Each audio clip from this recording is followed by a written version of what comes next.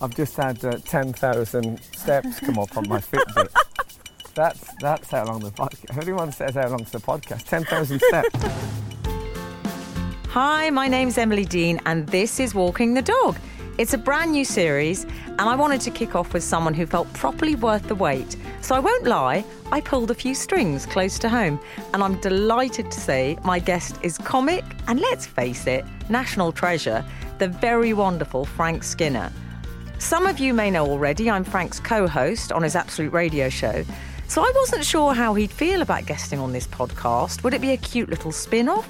Or would it be like those Friends episodes in London and Let's Never Speak of This Again?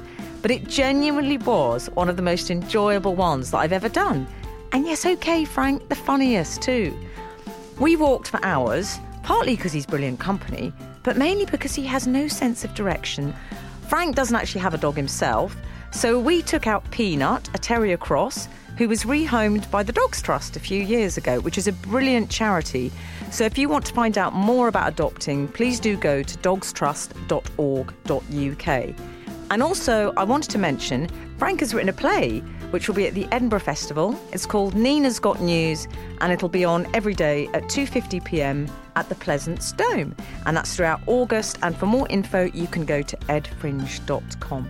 Oh, and please remember to subscribe and rate and review on iTunes, because I'll love you if you do. That's enough of me. Here's Frankie.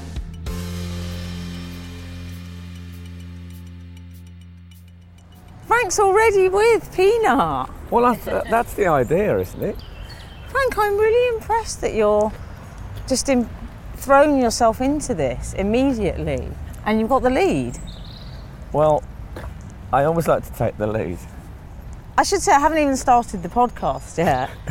But this is Walking the Dog and I'm Emily Dean and I'm really excited to say this because I didn't actually think I would ever say this, but I'm with Frank Skinner. Come on, Frank, we've got to do the faux hello like you do on the chat show. See, this is always a bit awkward. When you're being interviewed by someone you know very well, I've had David Baddiel on things. I had him on the chat show and he came on and I shook his hand. I mean, I'd been talking to him for an hour backstage and you don't normally do that. If you're around someone's house and they go to the toilet, when they come back in, you don't shake their hand like you haven't seen them for ages. I know, but it is that strange faux greeting at the start, which is, I always compare to the first 10 minutes at a swingers party. Yes, well, I don't know what that's like. Okay. But I'm hoping that's not too. I thought there'd be a level of informality at a swingers party, but you could be wrong. Wouldn't it be typical if it was actually like they really do stand on ceremony? At the swingers party, there's a very strict format of who speaks first, etc. We should explain we're with Peanut, because you don't have a dog, Frank. No, I don't have a dog, so I've borrowed a dog for the day. And shall I tell you a bit about Peanut's backstory? Yes. So, Peanut is 3.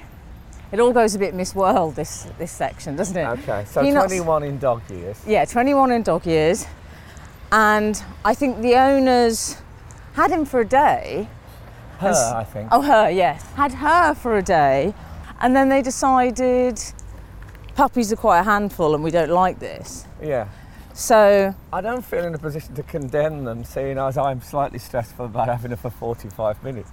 Are you? Well, I used to love dogs. I used to regard myself as a dog person. But I moved to North London, which is where we are now, we should say. We're actually on Hampstead Heath. And people around here don't own dogs the way we used to own dogs. For a start off, the dogs we had, I never had a lead until the very late years of dog owning. We just let them out and they ran in packs locally. You never see a pack of dogs around here. No. And no one bought dog food. So what did they eat? Well, they ate scraps. From your meals? I remember the butcher saying to me, your dog sits outside our shop every day, barking until I give it a bone. That was the only way it got fed? Oh no, it got fed. We'd throw scraps. When I first left home, it was the first time I'd lived without a dog. Yeah. And I was sitting in this bedsit and I saw something glistening. And I thought, what is that? And it was a piece of bacon rind, and I'd been eating bacon, and I'd instinctively just thrown the rind over my shoulder. In our house, it wouldn't have hit the floor. The dog would have plucked it out of the air. Sorry, have we finished Peanut's story? No. Well, what tends to happen is, as in life, I open a lot of tabs on my browser, as you know, and then I dart around. I'm a terrible meanderer, so don't let me take you off your route. So tell me about Shep and Cal, because those were your two dogs, and we should say, in case anyone doesn't know, you were. It's not actually Birmingham, is it? It's a few miles outside Birmingham where you grew up. No, it was what they called the Black Country because it was covered in soot as a result of the Industrial Revolution, basically. But first dog I had was a dog called Tiny, and there are very few photographs of me as a child because, we didn't have a camera. Right. Everyone now has a camera in their pocket. A camera then was a luxury item. Oh, Frank, look. There's a little... This is the first... so Peanut has met a dachshund. Yeah. Lovely coat. And they're doing that thing of, are they friendly or will they be? Yeah, he's got his heckles up. Oh, I see. Really? Okay, well, we'll move on. Is he a puppy? No, he's all right. He just does it to every single dog. But yes. Oh, does he? I don't know if they sense it or not. Okay, I think he seems more interested in me than Peanut. I don't think there's... perhaps he's got a peanut allergy. Oh, Frank. It's so refreshing to be able to do a joke about a peanut allergy. My son goes to... there's a big sign outside my son's school saying, this is a nut-free school. I mean, it's the biggest... If I walked in there with an Armalite, I think people would say, morning, Frank. If I walked in there with a packet of peanuts, I think I'd be wrestled to the ground. We're going to go back to Shep and Cal, but I've got a theory about why you're not a huge dog lover, let's say. And I think that's because you always talk about your comedy light coming on. So if your anecdote light, as it were. So if you're telling an anecdote, you're telling a story, and dogs just interrupt that all the time when you're on a walk. Yes, I couldn't live with that. I also think, don't a lot of men get dogs so that women will speak to them in public parks? Well, there's a man there now. And I'm beyond that. Yeah. I also hate this new trend for the extending lead. Oh, I've got one of those. When people say, I'm taking the dog for a walk, then they stand still for 10 minutes while the dog covers a sort of 12-mile radius. Yeah, so we need to go back to Birmingham. So Tiny was my first Tiny! dog. He was a black and white mongrel. And then my brother's girlfriend bought him, she was called Carol, so she bought him a whippet called Cal, which was what he used to call her. So she bought him a whippet with the same name as her. That's a sort of an aide de memoire.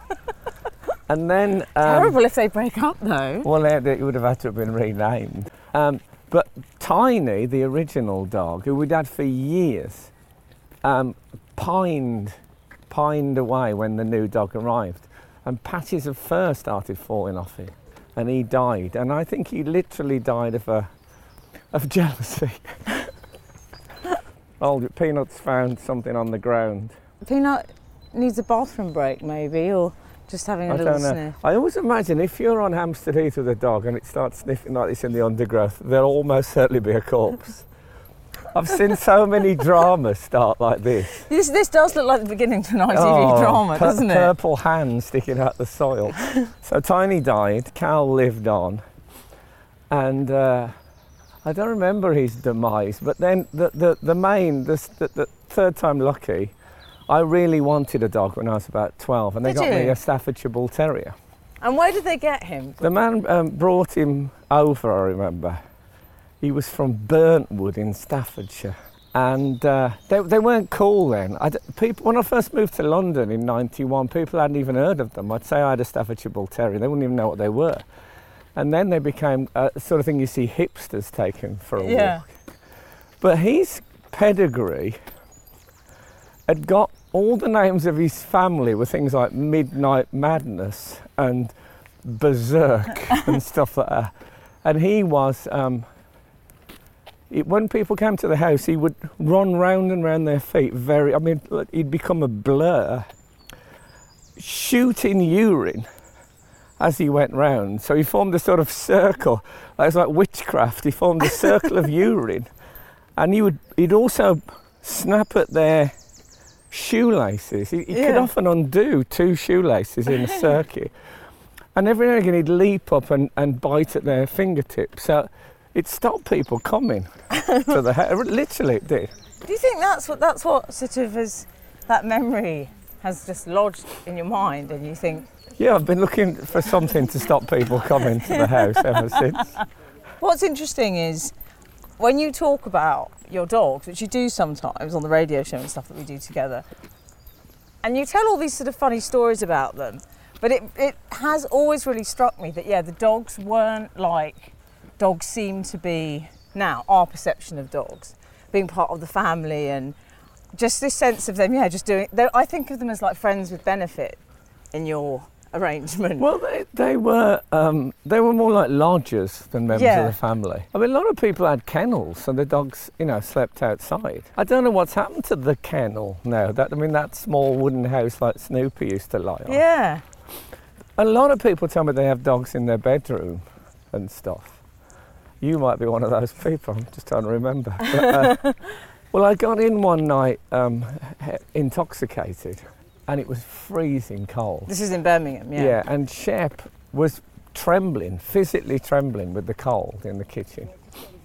So one can be very compassionate when drunk. So I took him to bed with me. And this was pre-duvet, which is a great way, I think, to mark the eras. This is eider-down. So I had eider-down and then blankets and things. So I got under the blanket. I didn't want him next to my flesh. So I put him under the eider-down on top.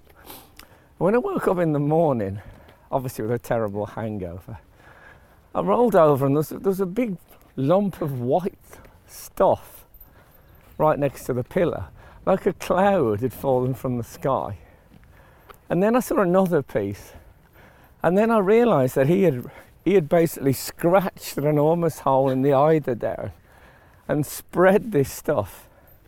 So I leapt out of bed in a rage and felt warmth at the sole of my foot. And he'd pooed at the side of the bed. And the way I'd stepped on it had come through each gap between the toes. Like when you see the hair forming on a Play-Doh fun factory, it had oozed upwards like that. And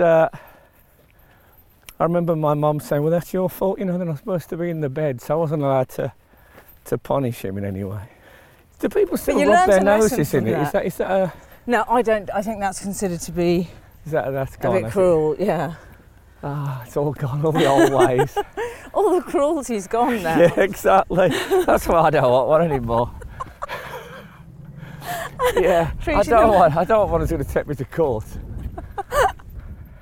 I'll never be cruel to a dog, but it was the standard method. If a dog weed on the floor, you would literally rub his nose in it to teach him about it. So I want to talk to you a bit about when you were growing up as well, because again, I feel like I have quite a vivid sense of your parents and your dad. Just because I think about your dad, he's called John, wasn't he? And he worked in a factory? Yeah, he worked in various factories. But I think of him as this very sort of quite powerful, impressive person. Well, he was much more male than I am, certainly. Really? Yeah, he was much further down the testosterone queue than I was. And I think he was sort of okay with that, but I think he'd have liked me to have been. Like our Terry was a bit more like him, that's my oldest brother, was a bit more macho. Yeah. Even when he was 60, he came in with his hand all swollen.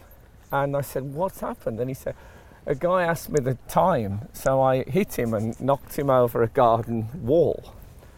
I said, hold on, we've turned 2 pages of the script here. What happened in between? He said, when we used to work in the pit, on your way to work in the morning, they used to take your snap. Your snap was your breakfast. Oh, okay. And people were so poor, they would stop people, ask them the time. He said, and then when you looked at the ranger's saying hello. Okay. Yeah, great. Happy with what we've done? Yeah, it looks lovely, actually. You've done a good job. No complaints yet. No complaints, but it is Hampstead. See you later. See ya. Bye. Frank, why does the ranger want your... That was the park ranger. That was the Heath. The Heath ranger. Yeah. Yeah, they changed some fencing at the end of our road. So if you live in North London, what means that about 7 or 8 residents have a meeting with the ranger and he has to explain to them what's going to happen and we have to be okay about it. I love that. That was very Downton Abbey. Yes, it was very the way you came up and go, your lordship? Yes. Are you happy and can you have a look at that fence out on the lower meadow? I feel like this is your land. We'd rather tantalisingly, we left it where your dad had just knocked someone out because they'd asked him the time. So he thought the idea was that when he looked at his watch, they would then hit him and take his money, it would be nowadays, rather than his breakfast. We've got to a bit where we're two paths diverge. What do you in think? A wood. Never ask me directions. I think the path on the right looks prettier because I'm attracted by the blossom. Okay, let's go blossom. Yeah. So, yeah, so your dad was... was he funny, your dad? I thought he was... I thought he was very funny. And he was... he used to sing a lot. In pubs, not officially, but he would just sing a lot. And he'd sing a lot at home. And that's something I inherited. I sing all the time around the house and stuff. And only when I'm ill do I not sing. And if I am ill, you know, people say it's when I realise I can eat or stuff like that. It's when I hear myself singing, that's when I know I'm coming out. You know, you're okay, yeah. So, and him and my mother, who were married for, I think, 49 years, argued, to my memory, every day. There was 4 kids. So there was me and Terry and Keith and Nora. And Nora, so 4 of us. And you were the youngest, weren't you? I was the baby. And the whole house was one enormous shout all the time. So yeah, what's that noise? Oh, that's another. God, there's so that's many the dogs Hound of the Baskervilles. So they argued all the time, and the whole family bickered and shouted at each other. The house was like that, and it was fine. I just grew up with that, and it was fine. But when him and my mother had a bad row, very often at the end of it, she'd be like hunched over sulked, and there'd be a weird pause, and then he would start singing to her as a sort of palliative at the end.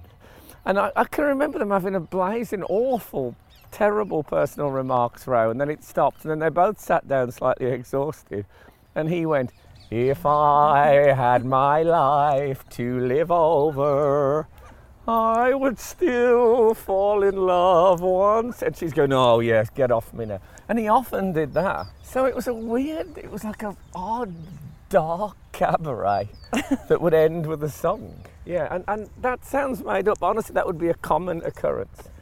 And he also used to say to her, as a sort of, it was like he'd throw in a weird moment of affection during the hostility. Right. And he's really, that dog scared me. Another dog. It's a bit quick. Just get used, there's going to be dogs on Hampstead. I know, but I wasn't expecting the Mo Farah dog. Peanut is hanging back. I forgot I'd got Peanut. I know.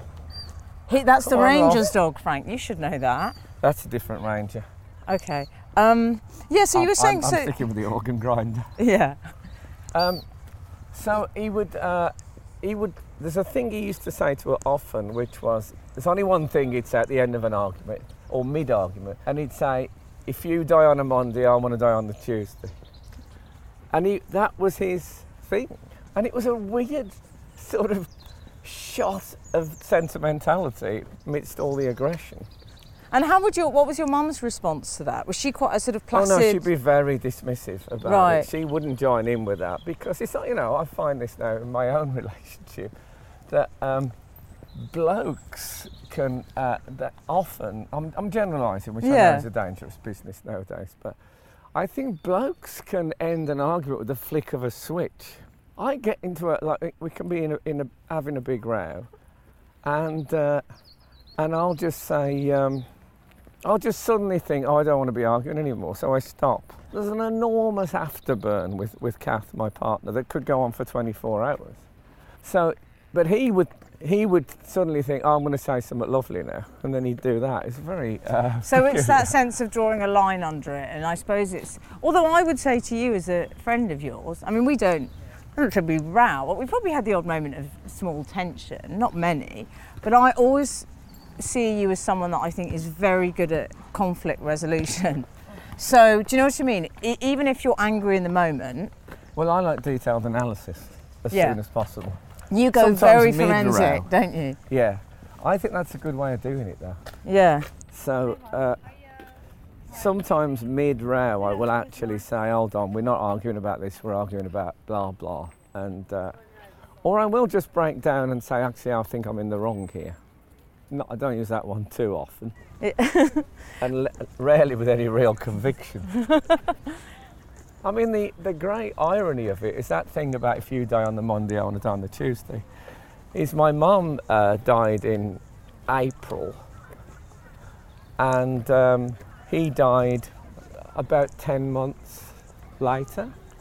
And to be honest, I would say he did die the next day, because that robust, loud, funny, colourful and, you know, volatile man never really reappeared. So I watched him crumble over the period of those months. He was a very, very keen gardener. I mean, he loved it. And I remember going to the house. Summer had just, like spring, I suppose, and summer had begun after my mum died in the April. And I was talking to him and I looked through the window and realised he hadn't done the garden. The garden was overgrown and unplanted. And I thought, that's it. For my dad to do that. Yeah, it doesn't get more symbolic than that. No, he'd given up. He didn't want to be there anymore. And God, you know, he used to go to my... Let's see if I can get through this story. He used to go to my mum's grave every day with a milk bottle full of water and a J-cloth and wipe over the gravestone because they get a bit, you know, muddy and stuff. Every day. And this was, I say, a couple who'd argued every day for 50 years. Wow. Anyway. Sorry, it's all Don't worry, there will be jokes as well. Yeah, it's gone a bit Piers Morgan's Real Lives or whatever it's called. More Piers Morgan Life Stories. Oh yeah, that's it. Does he still do that? Anyway. I think so, yeah, but now he's down. Did they stop crying? He's down to like John McCririck now, you know, it was Richard Gere in the first early days. What does John McCririck say? I always remember when the Tote voted against me. Exactly. And when they're going close for the emotional bit, they still have to go in quite wide because of the sideburns. And the deerstalker, which he won't take off for the interview. Oh dear. It doesn't work, emotion in a deerstalker. I think Sherlock Holmes established that very early on. Maybe that's why Sherlock Holmes had to be a bit reserved. Yeah, exactly. And sort of slightly Sherlock Holmes would have been, ironically, for all his intelligence, would have been a rubbish guest. So reticent. You can imagine Piers getting a bit edgy with him. Trying to get him to open up. He was, can I say, if anyone's listening, it's a fictional character. Yeah, I do know that. I want to talk to you a bit, Frank, about when you... Because, you know, there's Frank 2.0 that I always think of it as, which is your life... You're a bit of a late starter in a way, because you had this life up until 30 and then you had a really radical overhaul. Didn't you? In so many ways. Yes. Can I just explain what happened then? I just turned around to Frank and he had a pipe. But I thought Sherlock Holmes had cropped up. I remember I had a pipe in my pocket. But I'm doing a PhD on whether visual comedy works on radio. I should just say, that is one of the most Frank things that's ever happened. And it sums him up, which is that he thinks, I've got a laugh in my pocket. Yes. I need to use it. And this will be a good time. It was lovely, that. Because Holmes has come up. So your life change, as I call it, that was three things. That was, you gave up alcohol, didn't you? Because you'd gone down... When I was 30, I remember I got dumped on my 30th birthday by a woman half my age, probably. Ouchie. Yeah, but it was a good thing. My best friend's girlfriend said to me, what's it like to be 30 and on the scrap heap, talking about my life in general. Yeah. But on the lead up to it.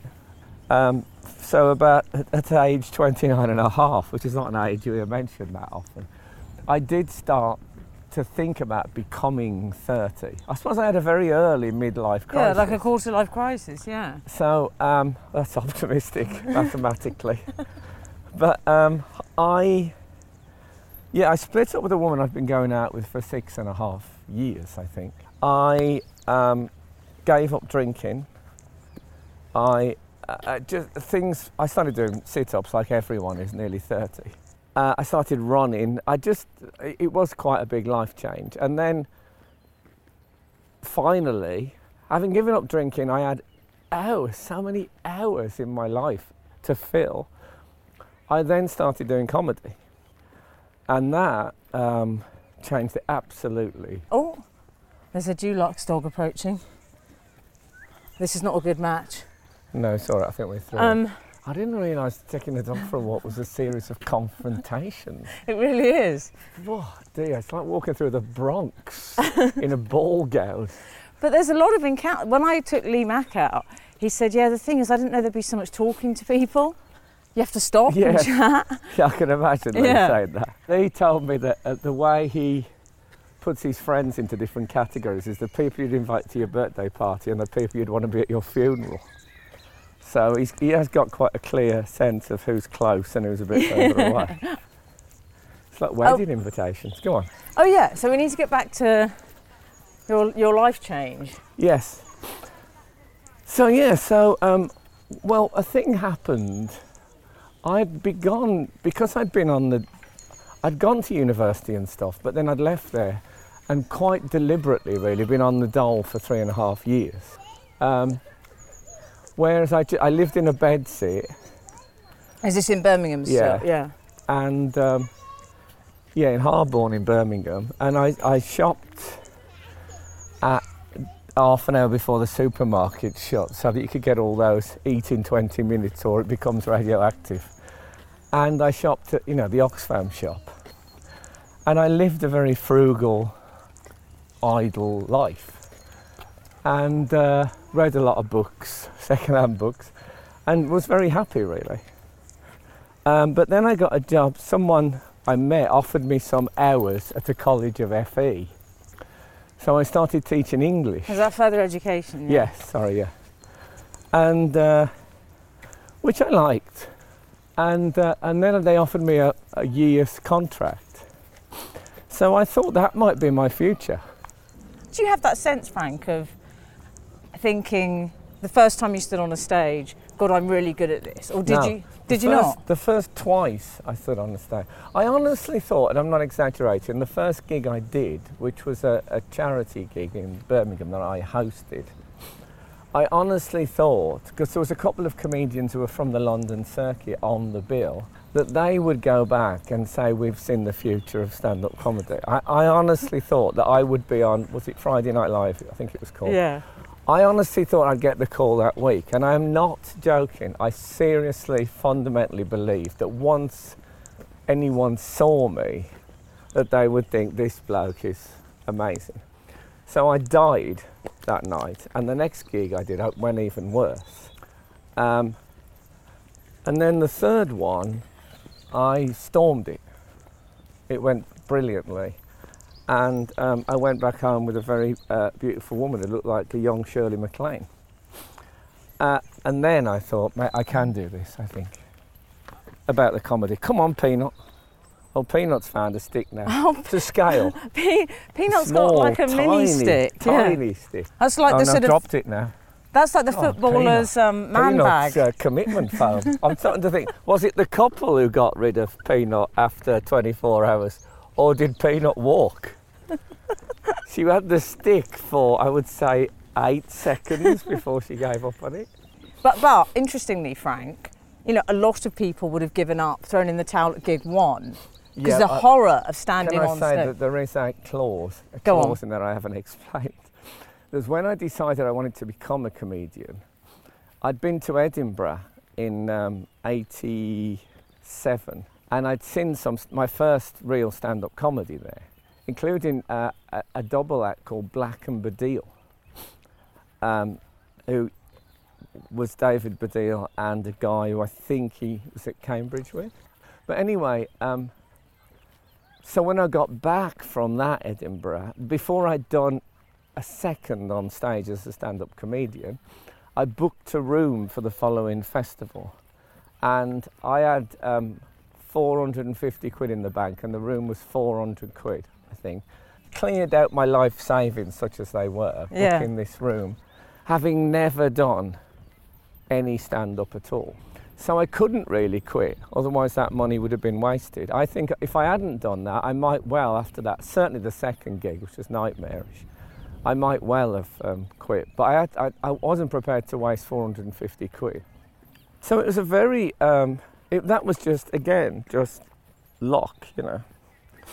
But then I wonder if, you know, even pre-fame and success, I really see that in you, more than probably anyone I know, just that sense of setting yourself goals and that willpower.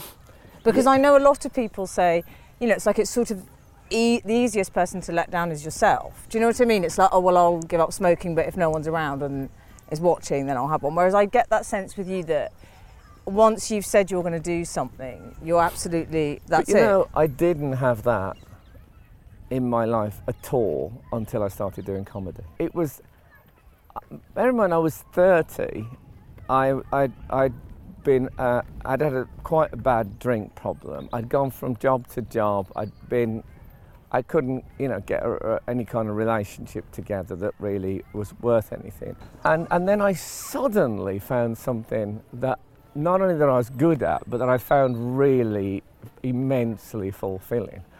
And it was, I mean, like no change you could imagine. And what sticks in my mind is driving back from London at about 2 a.m. on the motorway and physically punching the ceiling of my car, if cars have ceilings, punching like the roof of my car, hard about 7 or 8 times, with utter exhilaration. That I'd done a great gig, that I'd found what I wanted to do, that I could do it, that everything that had gone before, it didn't matter, this was it now. And it was that, you know, that eyes on the prize thing. Yeah. When I think back to pre-comedy me, I think of myself as someone who was almost, you know, Mr. Cellophane in... the little girl wants to stroke somebody Peanut. wants to stroke Peanut. That's nice. She's soft, isn't she? Lovely. She say bye-bye now. Say bye, Peanut. Bye, Peanut. Bye-bye. Peanut. But I really love that story because I didn't know that, and I just think there's something really powerful and like quite inspiring about that. Just the idea that you felt I'm completely in the right place for me. You know, that sense of totally. I found it. Totally that. And I was writing every day for hours. You know, I'd do a gig, people would come up to me, the comedians in London started talking to me as I went down there more. I was still living in Birmingham. And they would say to me, but I saw you do a gig 2 weeks ago, and then I saw you tonight, and it's completely different material. And I said, well, yeah. And they said, that's not how it works. You do material and then you keep that set. You might change the odd little thing, but that'll last you for a year or 2. Some people had the same 20 minutes, I'm not exaggerating, for 9, 10 or more years. I didn't know that. So again, booking the room in Edinburgh and the way I wrote was down to ignorance, but ignorance that worked out well, you know. I think Peanut needs to... Peanut defecating. Oh no, it's another corpse. Maybe she wants to get another of those... That's 2. I brought an armful of luminous markers, which I'm putting up for the police. Along with the pipe? Yeah. Wouldn't surprise me if you did have props. There you go. There you go, She's Peanut. had a biscuit and all this. I And didn't then- know she had biscuits with her. Oh yeah, I always got the treat on the go. And then tell me about when you met David Baddiel. Well, by Who then most I was people doing, know is, you know, is your long-term comedy partner and Yes. dear friend. I was doing a club called Jongleurs, which was in Battersea. And David Baddiel was on the same bill. And the World Cup was on. and the Republic of Ireland were playing, and they played.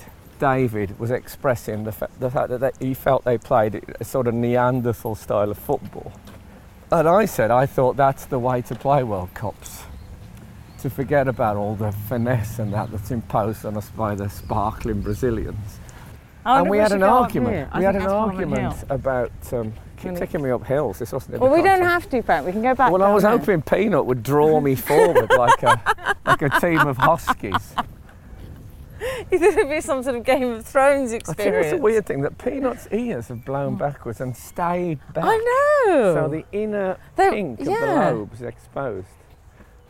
If we get to take a sunburn back to the they can get sunburnt. Yeah, so go on. So you were saying about David. So yeah, he was going on about football. So we had an argument about football. Yeah, it was. I was kind of impressed that what I would have called a posh bloke knew so much about football. So I came out of it, even though we'd been on opposite sides of the argument, with some respect. And then there was an Amnesty International gig in Nottingham, and I was on the bill. And at the end of it, we'd become, I would say, genuinely close friends from just hanging around for a day. And I remember he called me a dangerous thinker. Anyway, he said, I'll give you a lift to Birmingham. And it was the foggiest day ever. So what should have been an hour on the motorway was about 3. And we were driving at like 5 miles an hour. And every now and again, a wreck would loom out of the, it's like the Ancient Mariner, a wrecked car would loom out of the shadows of cars that had had accidents in this fog. So we had this 3-hour chat in very macabre surroundings. And I don't know, I suppose I fell in love with him on that car journey. Oh, that's so sweet. And I was back in, I moved to London and I was living with a woman and we fell out and she threw me out the flat and I phoned him up and said, can I sleep on your sofa just for a couple of nights till I find somewhere else? And we lived together for 7 years. I know, it was amazing. And now, again, without giving too much away, we should say you don't live too far away from each other now. No, we live in the same road. Yeah. Yeah. I like that. It's just the sense of that being such an enduring But I don't friendship. see him as much as you might think for someone who lives in the same road. But when I do see him, and he said this to me, I remember we didn't see each other for about 2 months. And I met him and I said, oh, we've grown apart, Dave. And he said, no, we haven't grown apart. It's just the same as ever. And he was right. It was, I could not see him for 2 months. And it's like he'd gone out of the room to get a cup of tea and come back in again. But I wouldn't say friendship was my specialist subject. I'm actually quite bad at it. In what way? If I phone someone up and say, do you want to go and see blah blah on Tuesday, and they say I can't, I'm busy, I think, well, that's it then. They don't really want to hang out with me. I'm not going to go through that embarrassment and rejection again. Why do you think that? I don't know.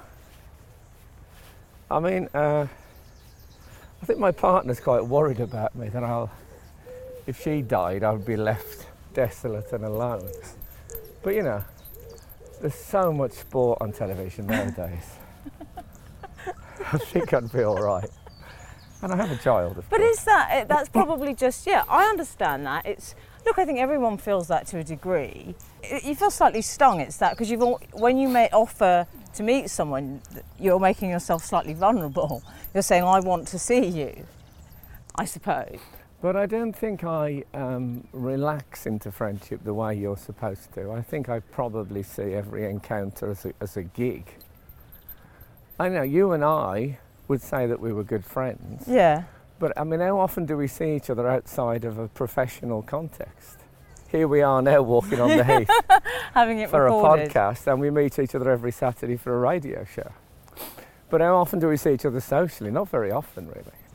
And I think that's true, and I think that probably is, I probably saw more of you socially when we weren't doing the radio show together, because I know I have that Saturday with you.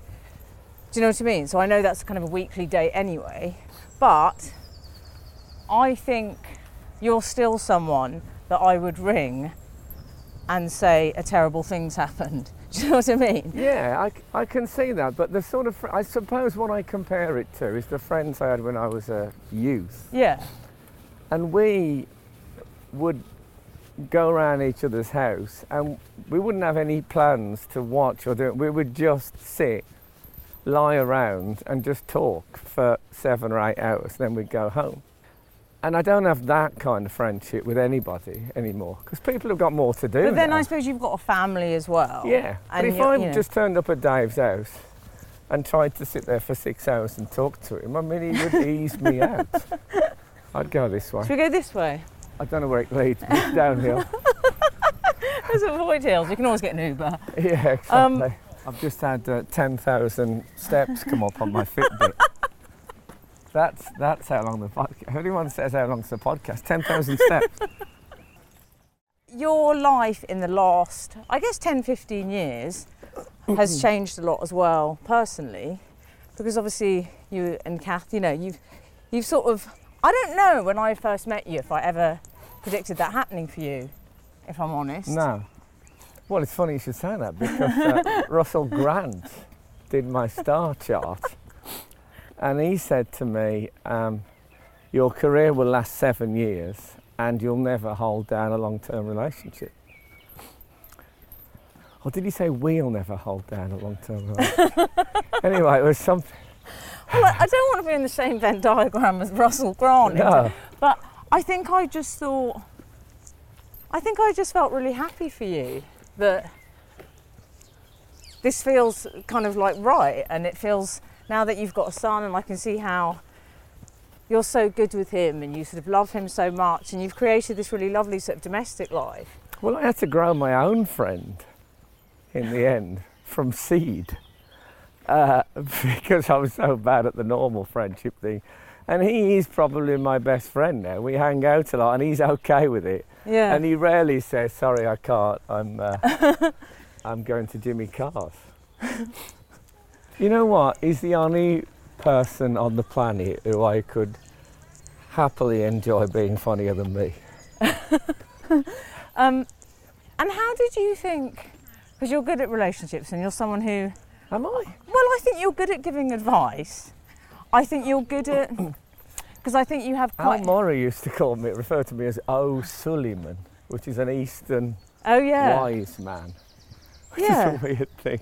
Well, I think you often have a lot of insight because that's what you do for a living, you know, is sort of observing people in a way. Peanuts. Frank, you've been so good holding the dog. Yeah. Oh, hold on, Peanut's actually really going to do it this time. But you're just someone that I think, I remember every bit of advice you've given me just is stuck in my head. Just because No, I'm not saying I've always acted on it. No, good. But I'm saying... And I remember just things, like I remember years ago when we were in Edinburgh and you said to me once, you said, I think, and it's a hard thing to say to a friend, you said, I think you've got to be careful about not becoming stridently single. Like, do you know what I mean? Being sort of defensive about it. And I think that was... I didn't like it when you said that, and I was a bit upset at the time. Yes. But then it took me, it's a bit like you were saying, I can't remember, but you mentioned something had said to you. It was a scrap heap thing you said, the girlfriend saying on the scrap heap. It's hardly the same. But those are the things that stay in your head, and I think, you know, even at times, whether I'm in a relationship or whether I'm not, it's about a mindset in a way. It's about a sort of not being brittle. Do you know what I mean? And that's something that's really stuck with me. Well, it's, you know, you see so many things, plays and stand-up shows that just need a second pair of eyes on them. They just need someone to say, you know, that'd work a lot better if you blah, blah, blah. Yeah. And I think you see that with people as well. I'm sure people could do it to me. You don't need to do that, why do you do this? And it's just that. But it's a dangerous game, I think. That could have killed our friendship, me saying that to you, for example. I think obviously it wouldn't, because it's a professional arrangement. Well, we have a professional arrangement, and also I think the reason it wouldn't... We're like Mike and Bernie Winters, we hate each other offset. No, we don't. Can I say we don't? But I think probably now I would say to you after the fact or at the time, I think that's because I'm better and I'm more confident with you and just in general at saying, actually, I think I was upset and I don't know why, only because I've had a lot of therapy and I hadn't had any at that point. Do you know what I mean? So I just internalised it. But would you do it to me? Oh, that's a good question. I mean, here's your chance to do it on air. You know, would you say to me, I wish Frank wouldn't do this, or I don't think he should do that, or blah, blah, blah? I'm going to ask you to come up with an example, because that's what we call in comedy a hospital pass. You know, what if you had to single out my main fault, could you tell me what it is? And be brutal. Okay.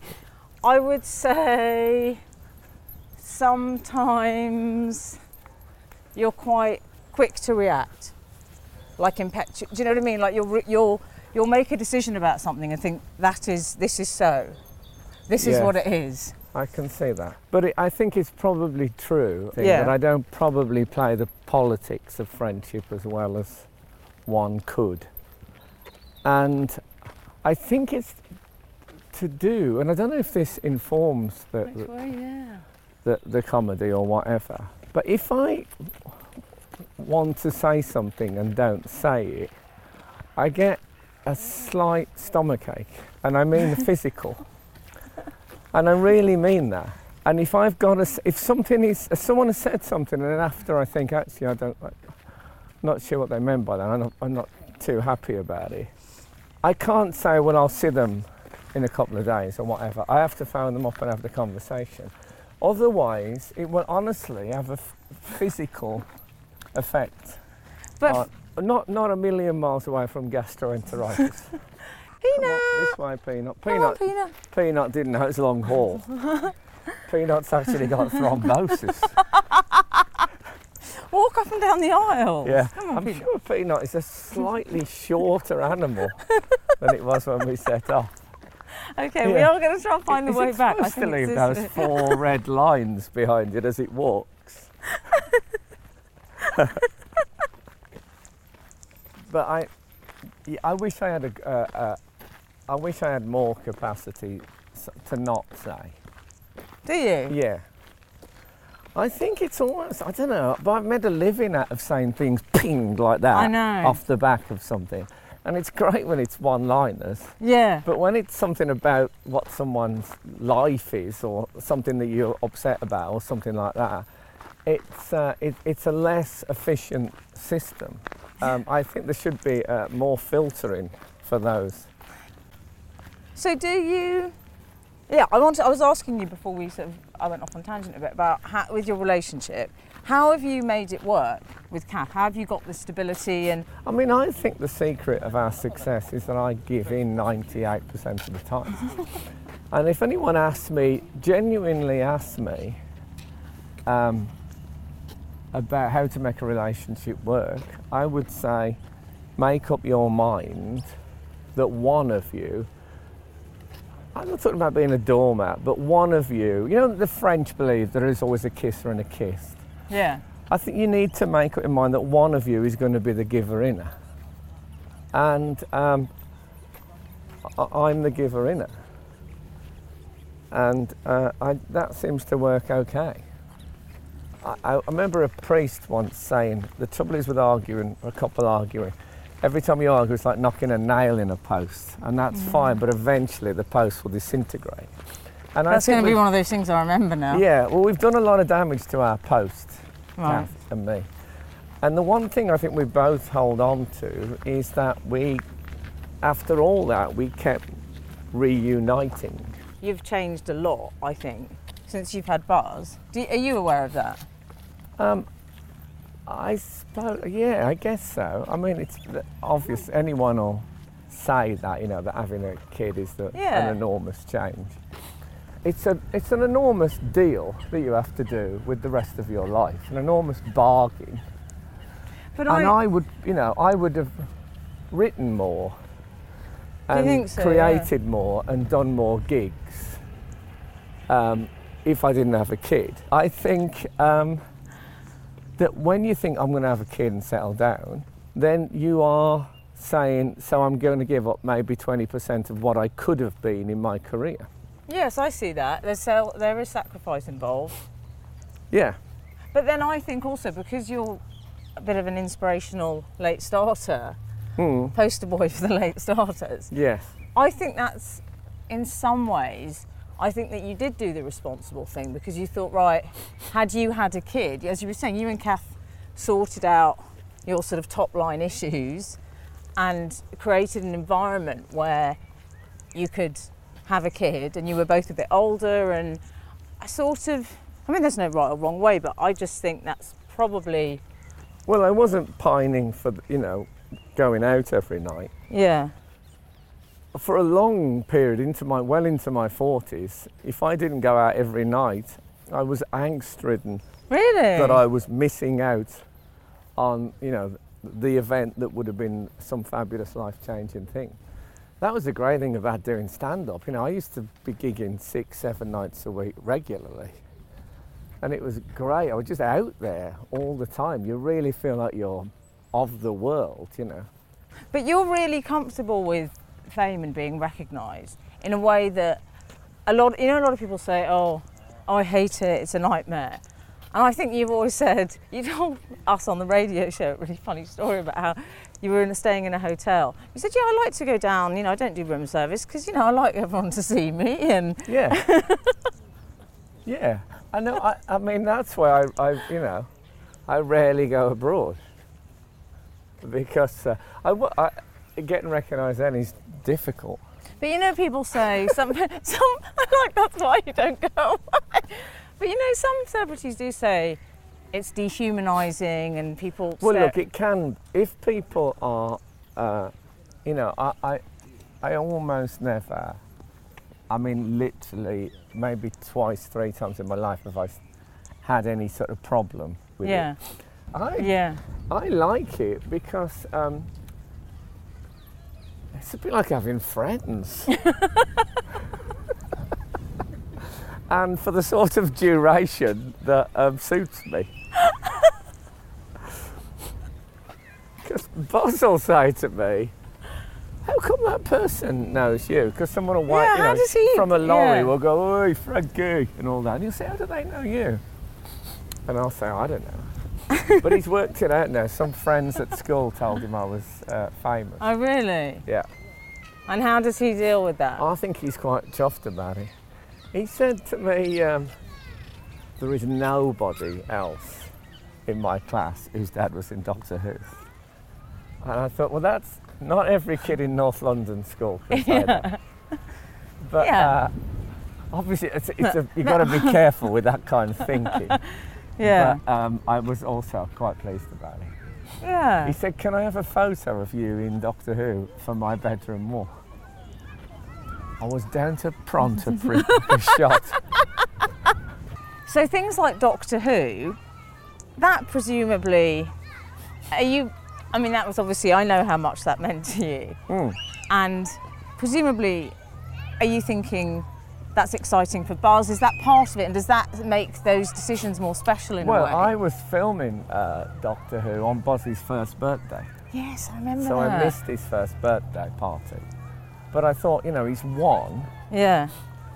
He won't remember anyway. And I thought I would rather have a dad who was in Doctor Who than a dad who was at my first birthday party. Yeah. And that's proved to be correct. I also missed his first step because I was at a screening of Remembrance of the Daleks, which hasn't... I really think he would understand. Yeah, you'd think so, would you? Although I have got it on DVD. It's nice seeing it on the big screen. I always think of you, look at those dogs, there's so many of them. That's dog soup, look at that. Yeah. You're very happy, Frank. Can I just explain that for our readers? Yeah, yes, we should explain. There's about 6 or 7 dogs swimming in one pool, and Emily says, that's dog soup. Now that is a good joke, and I want you to know that that's a good joke. Thank you for the acknowledgement. My biggest champion, Frank. Well, I remember when Absolute Radio asked me to do a radio show, and I said, I don't want to do it on my own because I need someone to talk to on air. And they said, okay, well, we'll leave you to find someone. And on the walk back, I actually found you in the park. And we knew each other, but we weren't super close. Well, I knew you through, we should say actually, because I never made that clear, but we met through Jonathan Ross. Yes. And Jane Goldman, because Jane was my childhood best friend. And I remember you and David. You were part of the salon. I was part of the salon, the 90s salon.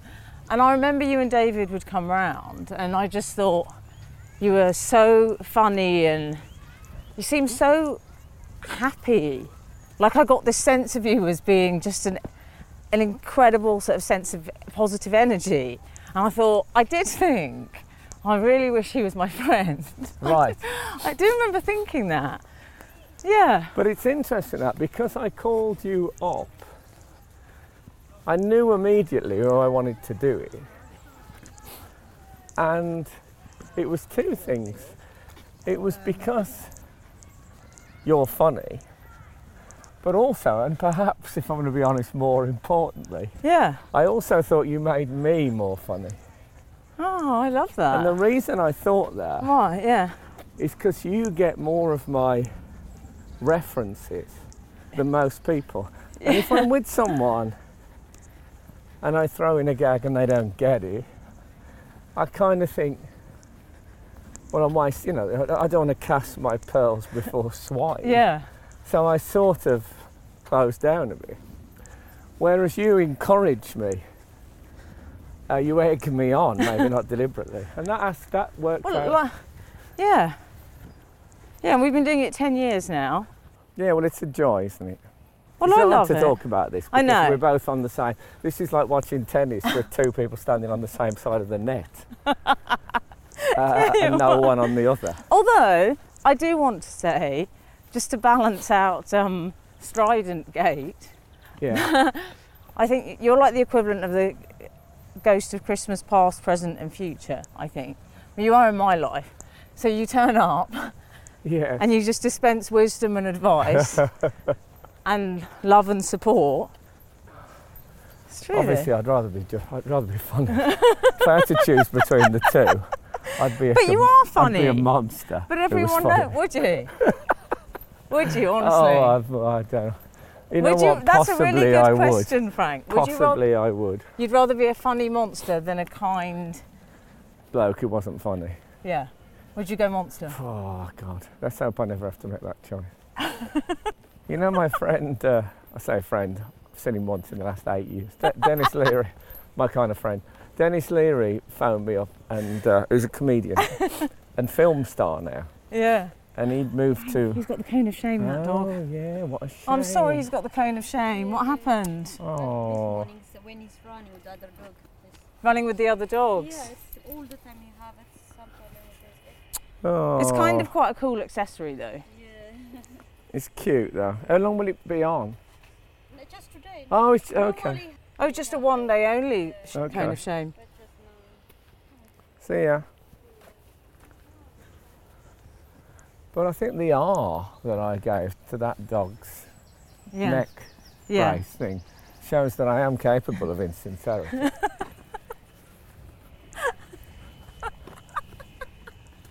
What were you genuinely thinking? Oh, I thought my first this thought... way it says, Frank. Let's go here. My first thought was if you were throwing snacks to this dog, it's going to be much easier now for him to catch them because he's got a cone on his head. I didn't want to say that to that lady. No, so Dennis Leary said to me that everyone he knew was in therapy. And he said, I think it's a dangerous thing for a comedian. Because I said, I think we are wired wrongly. Right. And that's what makes us comedians. He said, and those people go in and they put your wiring correct and then you're not funny anymore. Oh, yeah. And he said, I know people go when they're in distress. He said, but what would you rather be, happy or funny? And I said, funny. And he said, well, exactly. So we can go this way. Should we go that way? Okay. It's a film crew or something. You might get a nice You're going to spring this on me. That it actually ends with 40 minutes of stand-up to my local residents. We should say there's like 10 million people. Oh yeah, this is your road down here, isn't it? Yeah. I'm a little bit anxious. Why? We've just walked past a tree with a sign on it that says, this dog is lost. And it was definitely a picture of Peanut. Oh, no. Do you think the dog's lost? What if I'm suddenly dragged to the ground by 2 uniformed policemen? Waiting outside your house. Oh, yeah. This whole thing was a setup. I've been framed. So, and I wanted to say as well, I loved your Johnny Cash thing, Frank, for Sky, which I don't know if when this goes out, I'm sure it will still be on Catch Up, but... Yeah, it'd be on Catch Up forever. Yeah. But yeah, I thought because it was on Sky Arts, which has got the word art in it, yeah, that I should make it more than just bang, bang, gag, gag. Yeah. But then I read a review talking about Skinner's Play It for Laughs script. I thought it was a comedy. Is that a bad thing? Don't read reviews, you've told me that. You know what, I never used to read reviews and I've started... Have you? I've started doing it. I think, and I'm sure this will be proved wrong, I feel that they are... My recovery time has reduced considerably. Oh really? So when I'm what, upset, from the dart of the review? Yeah, because there was a time I'd get a review and it would live with me for, days, weeks, if it was a bad one. That's why I stopped reading them. But now I seem to be... they still upset me, a bad one. But I think it's probably just being old and your memory can't hold. Is that success though, Frank? I mean, is it easy? It's not. No, because when I was red hot was when I was at my most sensitive about those Really? things.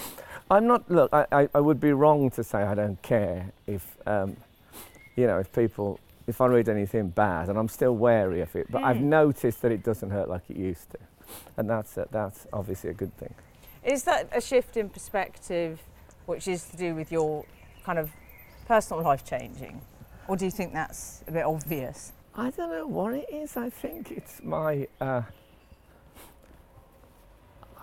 have a sort of a strange confidence in my own abilities, which is mixed with, your standard performer insecurity. And I think it's quite often to have that insecurity mixed with a level of self-belief which is almost psychotic. Such are the high level of my reviews of myself that other people's reviews, they're never as negative about me as I am positive about me. And I know that sounds weird, but How do you get like that though? Because that's a bit of a superpower.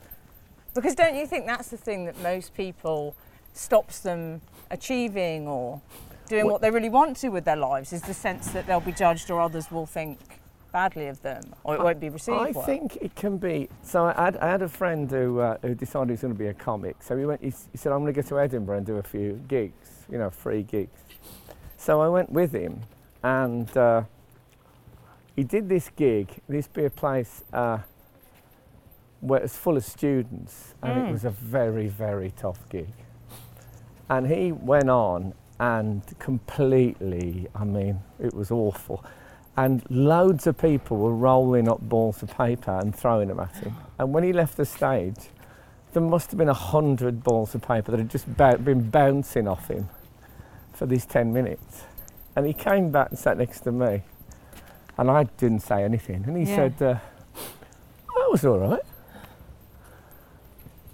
And I was taken aback, and I thought it was a joke at first. And then I realised he did think it had gone all right. And then I thought, you'll never make it as a comic. Really? Because as a comic, you have to hate that experience so much. Right. And feel those balls of paper as if they were Kung Fu Death Stars hitting you. Right. that you just never want that to happen again. This is where I used to live with David Baddiel, in that very, very top flat. Oh, really? Where John Coleshaw lives there now. Oh, yeah. I don't know if he lives there. It's a nice place, right? I don't know if he lives there as me or as David Baddiel. Is he in the top one, or those? Yeah, that very top one. Bottles in the window. Yeah. Sorry, I thought I said bottle. The decorative. Yeah, yeah. I went to his flat. It's very weird going into the flat. Back to your old flat, yeah. But it's a different. Obviously, it's been Coleshaw'd, the flat. And what does that involve? Is that like feng shui? Well, I opened the front door, and there, confronting me on the wall, was an enormous framed, signed photograph of the Red Arrows. Now, that wouldn't have happened in my day. It was, I don't know why, it had a real effect on me. Yeah. In a kind of a who? But, it's great. It's the idea that you'd go to the trouble of going to the framers and saying, hello. Well, who are the Red Arrows? The whole thing about them was their anonymity. They're a bit Stig-esque, aren't they? Yeah, exactly. I mean, if they changed the Red Arrows, you wouldn't know, would you? No one goes to a Red Arrows gig thinking, oh, Paul Kendricks isn't flying. Did they make an announcement? Like at the theatre today? The understudy. Yeah. Are we allowed to mention your Edinburgh play? This will go out just before it, I think. Well, I wrote a play because somebody asked me to, though, not because... Yeah. I find, and this is a weakness in me, that if somebody asks me to do something, then I really get down to it. And it's to do with, operating on... It's to do with that moment when you deliver. I delivered it a month early. And it's to do with just getting those brownie points. It makes me feel good about myself. Whereas if you're doing it for yourself, you don't get that. That's true, yeah. But yeah, it's also that thing that you just throw yourself wholeheartedly. If you're doing something, you're not a half-mast type of person. Yeah, so I really, really enjoyed doing it, I must say. But you're not going to act in it? I'm not in it, no. It's young people in it. Are you going to be sitting in the front row with the glasses? And I'm going to stand at the back with a walking stick, like those old ballet masters in the Degas paintings, watching and giving. No, I see you more of an Arthur Miller with a black polo neck. Ah, yeah. Right, that's what Frank, we're getting near your home now. Yes. And I think this has been my favourite ever walk. Don't put that in. You'll alienate. Well, what about David Baddiel? Well, exactly. Oh, yeah. Okay, I won't. I think what I would say about this podcast is I was once skipping, and I was skipping for about 10 minutes. It's a fitness thing I have. And I thought, suddenly occurred to me, do I actually need the skipping rope? I could just jump up and down for 10 minutes and it'd be exactly the same. I'm slightly feeling that about Peanut. I really hope you enjoyed listening to that, and do remember to rate, review and subscribe on iTunes.